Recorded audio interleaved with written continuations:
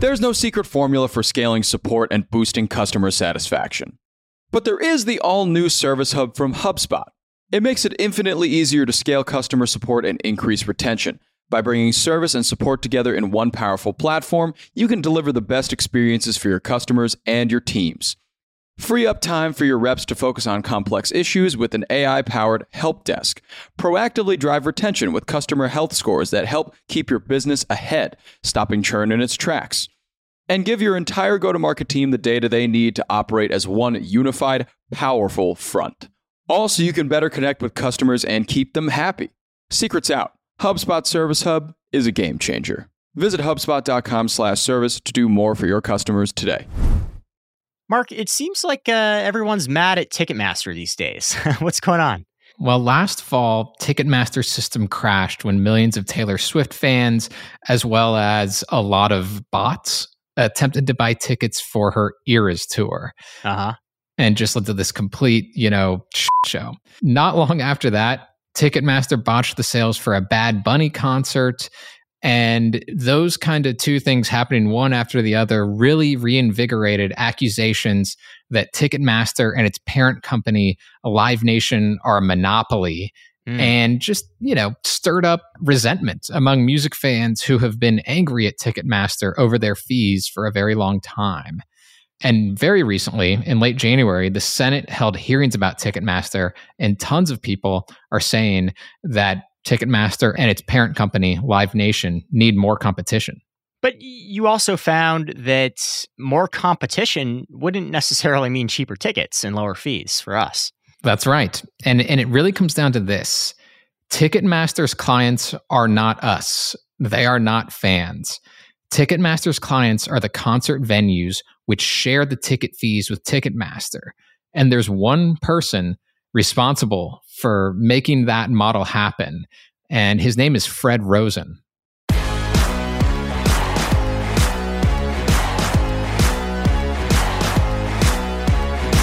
I'm Zachary Crockett. And I'm Mark Dent. And you're listening to a special edition of the Hustle Daily Show. For today's episode, Mark interviewed Fred Rosen, who was the CEO of Ticketmaster for most of the 1980s and 1990s. They talked extensively about fees, the business model of ticketing platforms, and why Ticketmaster already has competition, including for sales of the now infamous Taylor Swift tour. Here's Mark in conversation with Fred Rosen. All right. So Fred Rosen, thank you so much for joining us here for the Hustle Daily Show. Fred was the CEO of Ticketmaster from 1982 to 1998. Fred, how are you?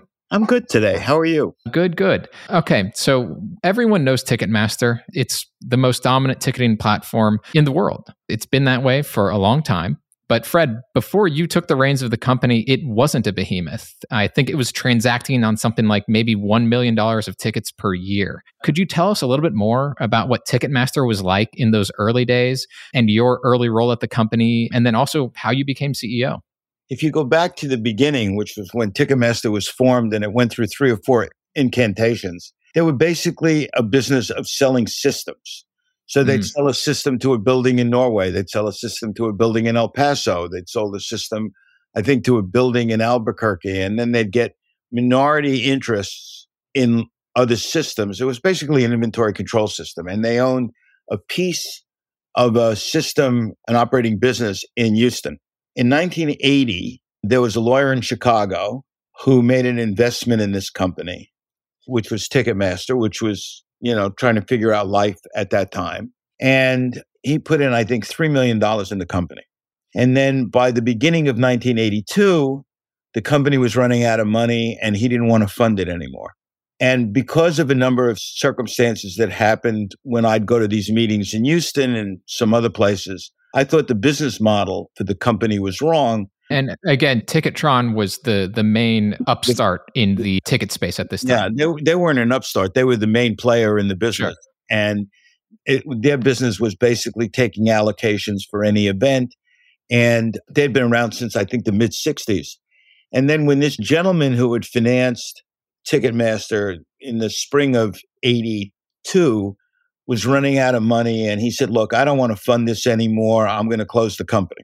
And I said, give me a chance. to see if I could put together the money and buy the company.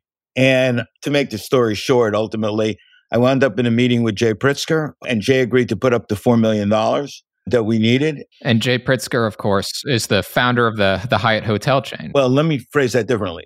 We were together for 12 years. There were only two partners in the company, Jay and myself. He didn't own it and he didn't hire me. He agreed to finance it and I agreed to run it at the same time. To be clear, that's one of the great urban myths that float around. And he became like a second dad to me. He was really smart.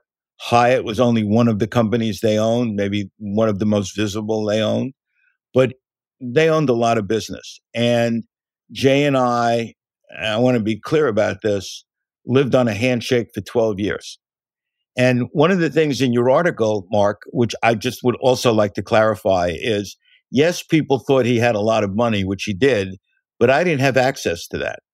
But all the money, all the advances, everything that was done from 85 on was from operating cash flow of the company. Let me stop you there for a second to kind of follow up to that. So the year, 1982, you're now CEO of this company that was struggling mightily and was going to be shut down otherwise. Yeah, and I'm CEO of a company and you needed a team of scientists to find its size. And as we were talking earlier, there was Ticketron, which was like the biggest player in the space. There were some other small players as well that were also selling tickets for events and things of that nature. But what did you do to try and sort of build up Ticketmaster and separate it from those competitors? Well, first of all, I thought that the business had to be the business of selling tickets, not systems. But I thought the way they did things in the business was kind of stupid. And I'll tell you why I thought it was stupid. Okay. One was, if you take an allocation, you never know who's got the best tickets. So if Ticketron would take an allocation, I mean, this is so prehistoric. You'd go to a stadium and you'd see sections that were empty, and then you'd see one section that was full, and you go, that was the Ticketron allocation. What you want is one integrated system. You're an inventory control system. So what Ticketmaster had was a system that could do season tickets, single tickets, group tickets. All tickets could be done on one integrated system. I thought that would have value. I was wrong. It got you in the door, but it didn't buy you anything. Nobody said, oh, well, that's great. This is better technology. We'll just adopt it. We'll use your system. So I said, look, when we do this, whatever tickets you put on sale, we want to sell, which is the beginning. Ticketron had one or two exclusive contracts, but I thought there was no point of doing anything without an exclusive contract, because how could you sell best available seat? If you put together a big outlet network, because outlets existed in the early 80s, and you put together a telephone room behind it, and outside of New York, there were no telephone rooms of any size or significance, then wherever you bought the ticket was next best available. So every outlet had access to the same inventory. The operators had access to the same inventory. And that was how the business got evolved. So to kind of recap here, what you were doing was offering exclusive contracts to these arenas, and you would provide for them this service that kept track of their inventory very accurately. And you were also building up a lot of sort of outlets where people could buy tickets either in person without having to go to the box office, or they could buy them over the phone and make it a lot easier. Right. And then, but that wasn't enough. Yeah. So what did you have to do then? I was sitting in a room, and I cannot tell you where I got this epiphany. I wish I could, but sometimes I have original thoughts that don't die of loneliness.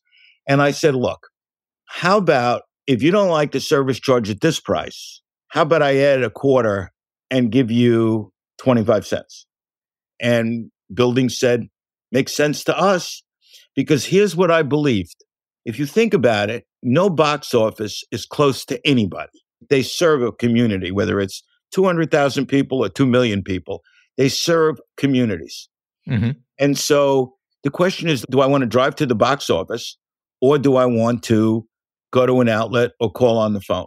So what we did is we changed the world in the sense of making it convenient, but that came with a cost. And the only place that Ticketmaster could make any money was by service charges, which had existed, but were clearly underplaying the market, because you saw tickets would get sold with almost minimal service charges, low ticket prices.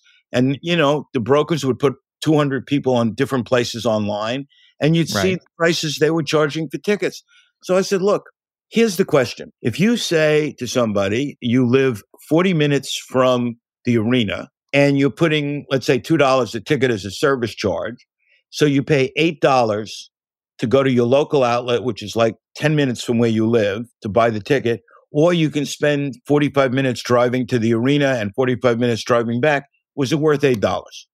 You made that choice. And so they could either not pay the service charge by going to the box office farther away, or they could call on the phone or go to a closer location and pay the fee. And now, as you said, the fees were quite low in the early days of Ticketmaster and Ticketron, something like 50 cents or something like that, probably per ticket. But you, in addition to just having to sort of like raise these charges for the sort of convenience that it entailed, you also split them with the venue, where in the past you charged them, or Ticketron certainly charged them to use their platform.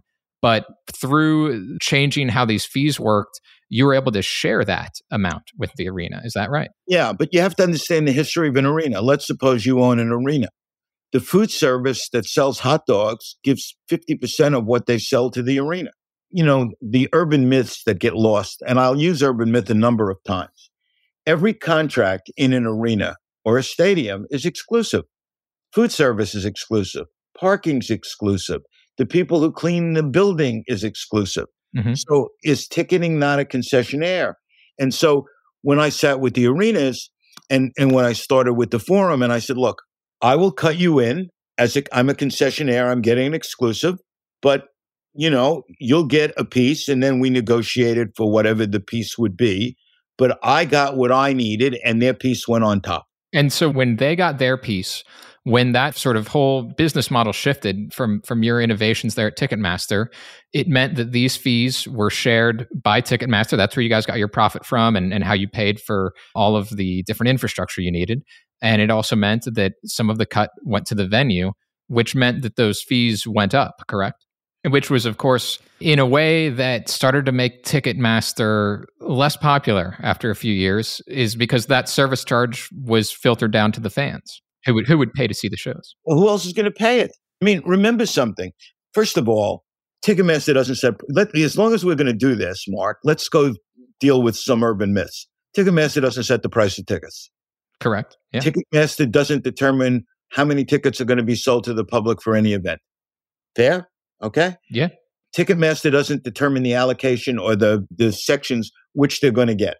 They said exclusive means you sell all the tickets. You sell all the tickets that the general public has access to.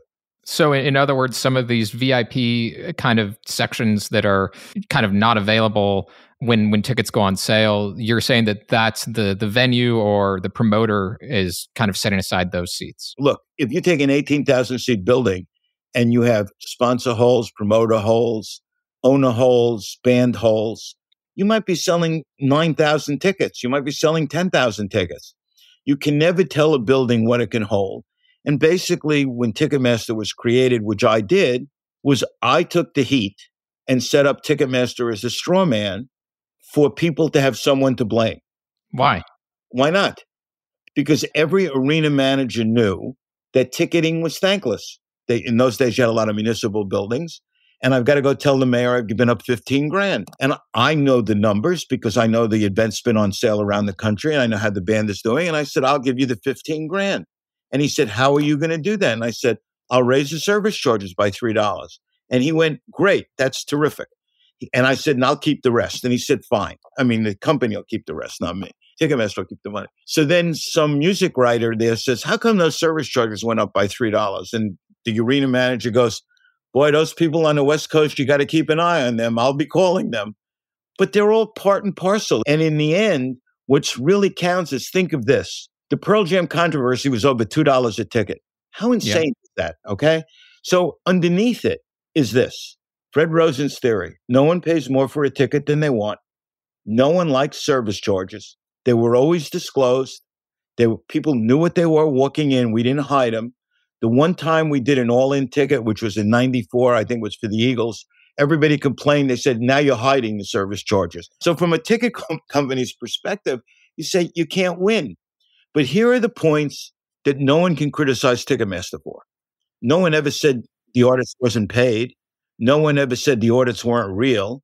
No one ever said when a show canceled, people didn't get their money back. So people want to say, well, I don't want to focus on the things they do well. I just want to focus on what it costs. Well, you can't stay at a Four Seasons hotel for what you pay at a Motel 8. And the truth of the matter is the systems and services that are provided, most of the public doesn't see, and the public's not Ticketmaster's client. Their client are the arenas and the stadiums, not the public. They serve the public. And if Ticketmaster didn't exist, you'd have to invent Ticketmaster because you need someone to take the heat. And more ticket companies don't bring the prices down.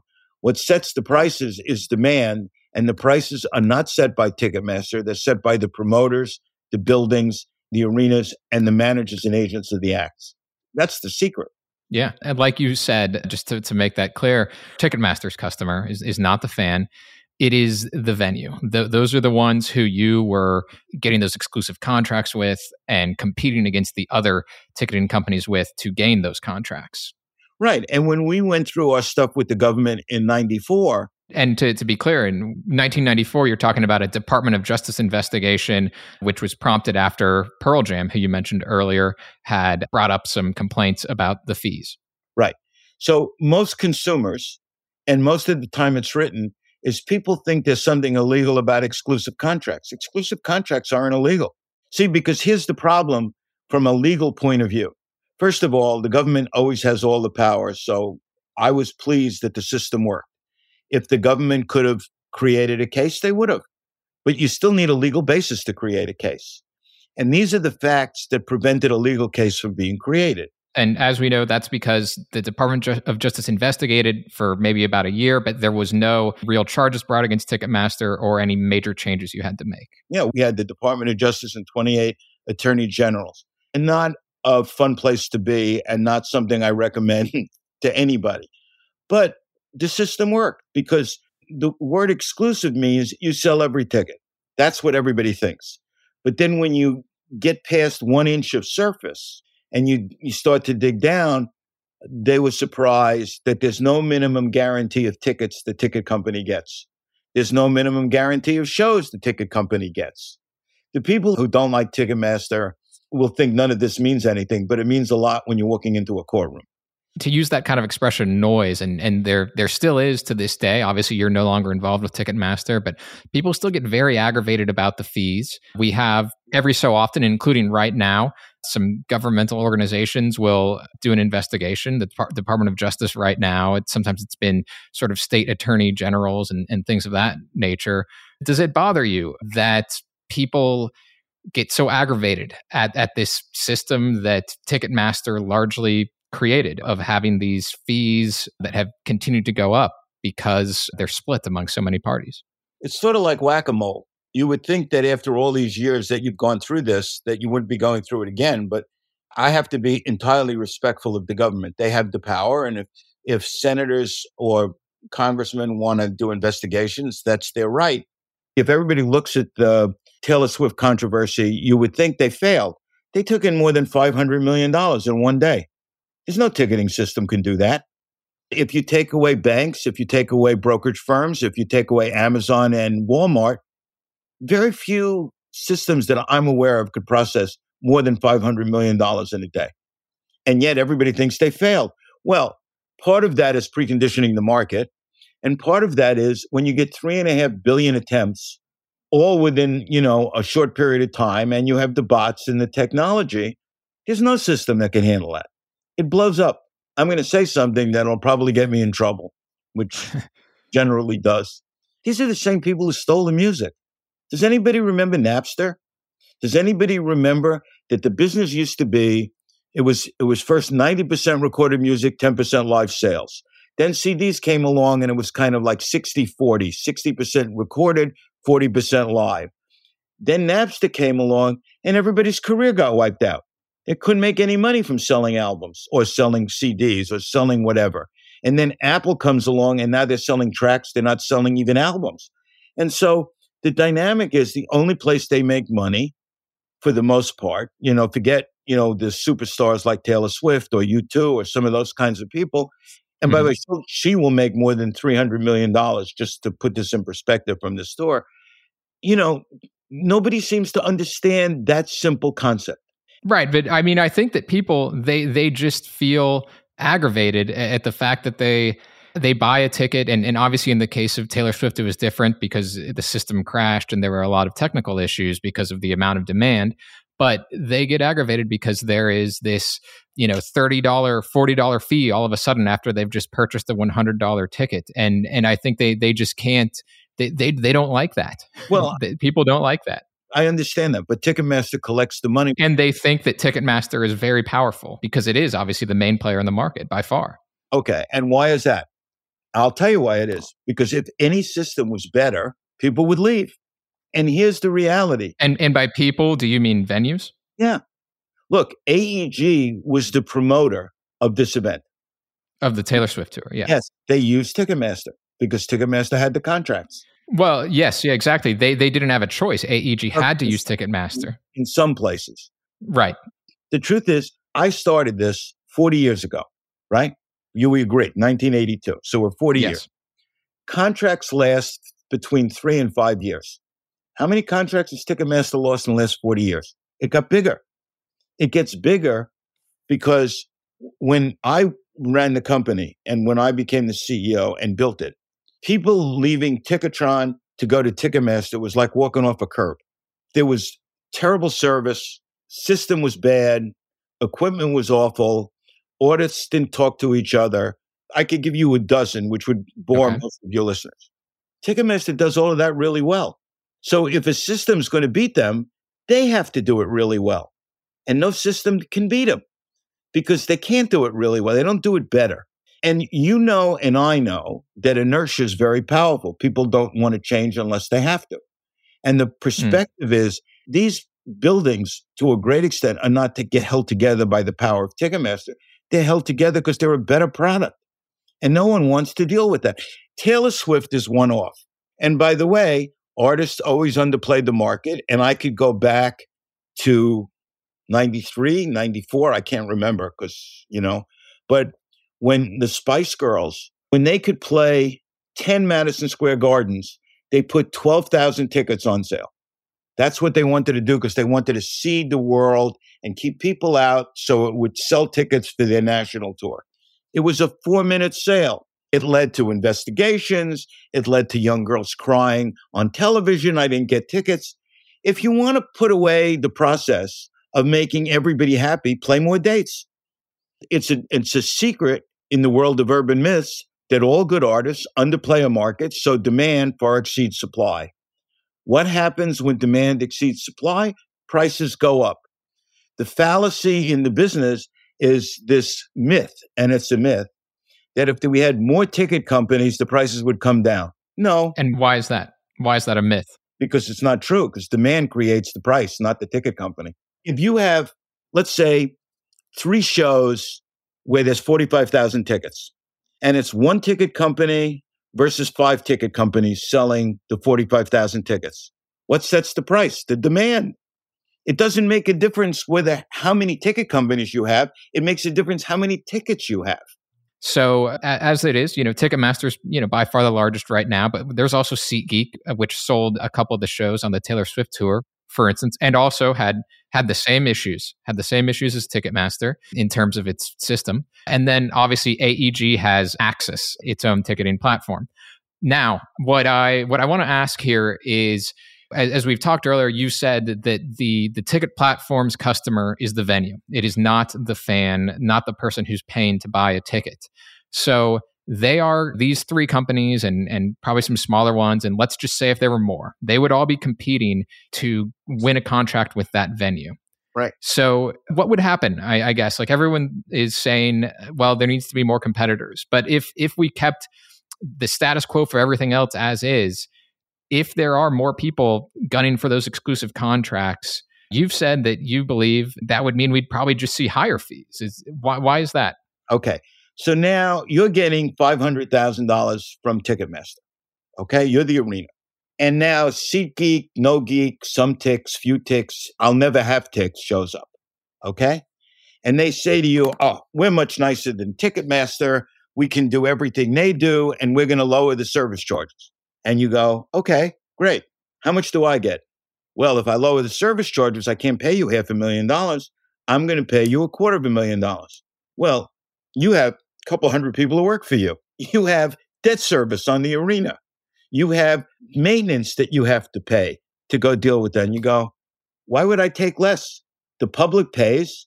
I have somebody get the blame for selling tickets so it doesn't fall on me. Nobody blames the arena. Nobody blames the promoter. No one blames the artist. They only blame the ticket company, right? So if I'm going to compete with you and you have this person who's come to see you, they're going to say to you, look, Ticketmaster's paying you $500,000 a year. I will give you $1 million. You go, $1 million? That's great. Well, you're not going to pay him $1 million a year and your service charges are going to be less than Ticketmaster's. They're going to be more. The very essence is it will be more, which will bring the prices to the public up. It's a backwards model that I must say I created and did not understand what I created until I did it. Uh-huh. I was always amazed at the outrageousness of people saying, I don't want to pay these service. They liked it at the beginning. Then as the price of tickets grew, and service charges went up, not necessarily by percentage, but they went up higher, but not the percentages necessarily didn't change. All of a sudden, Ticketmaster became the enemy. And music writers would say, this is the end of the world as we know it because of what you're charging. But let's go back to the following. No one pays more for a ticket than they want. So, and I think we'll kind of wrap this up here on that, but you've shown how you believe Ticketmaster has been this very powerful company in large part because it's just been doing a lot of successful sort of things for its clients. I guess to just ask a final question, do you ever see there being some more competition and things changing in this industry? I'll give you a quote that one of the arena managers said to the Department of Justice when they were asked that exact question. He said, Ticketron was lousy and they controlled the market, and Ticketmaster replaced them with a better product that worked to serve the facilities and the clients they had. The day that Ticketmaster stops doing that, we'll find another ticket company. And the reality is, when somebody comes along with a better product, they'll beat Ticketmaster for the inventory control system, but it's not going to change pricing. This is the urban myth. Pricing will not change. The premise of how Ticketmaster got built was really simple. Under-promise, over-deliver, system reliability, 24/7, 365. We take the heat for you. We give you accurate audits. You can now roll into multiple shows that you couldn't do before because it would take 2 days to sell one show. Now it took 20 minutes. So you could do 2 shows or 3 shows. How much more money did the artists make? Because the routing schedules could be better because the system was accurate and fast. Nobody talks about that. So when someone comes along with a better mousetrap and is better at their job than what Ticketmaster is, they'll beat Ticketmaster. The question you should have asked me is, did I ever think this would last 40 years? The answer is no. So, nothing lasts this long. So on one level, I'm flattered. On another level, I'm just amazed that it's the same discussion. I'm amazed that the world hasn't moved on. And I'm amazed that people don't understand the Volstead Act failed in the United States because people wanted to drink. War on drugs is a failure. Let's be serious about that because people still want to do drugs. Gambling, most of gambling was illegal until now all of a sudden you see all the leagues allied with DraftKings and all of that. None of that changed. Ticketing is driven by emotion, not by law. Ticketing is driven by the need to be in the same building as the artist or the team. And it comes with a cost.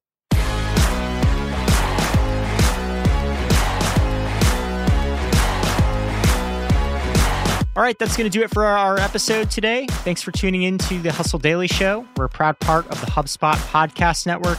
Our editor today was Robert Hartwig, and our executive producer is Darren Clark.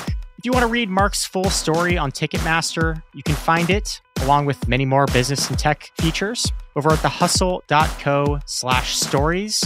And if you'd like to subscribe to our newsletter and receive these stories every week in your inbox, you can sign up at thehustle.co/email. We'll be back tomorrow with a regular episode.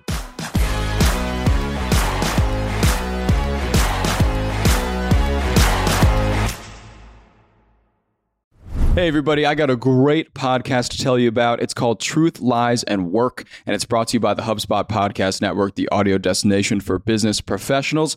On this show, you can join husband and wife team Al and Leanne Elliott as they dispel myths, impart wisdom, and answer all your questions about finding, keeping, and motivating great people. They actually just did an episode with John Smith, who is the manager and agent of famous Argentinian soccer player Diego Maradona. He talks about in this episode how he was able to manage the global superstar, athlete, celebrity that Maradona is and was. It's a great listen. You better get out there and check it out. And you can listen to Truth, Lies, and Work wherever you get your podcasts.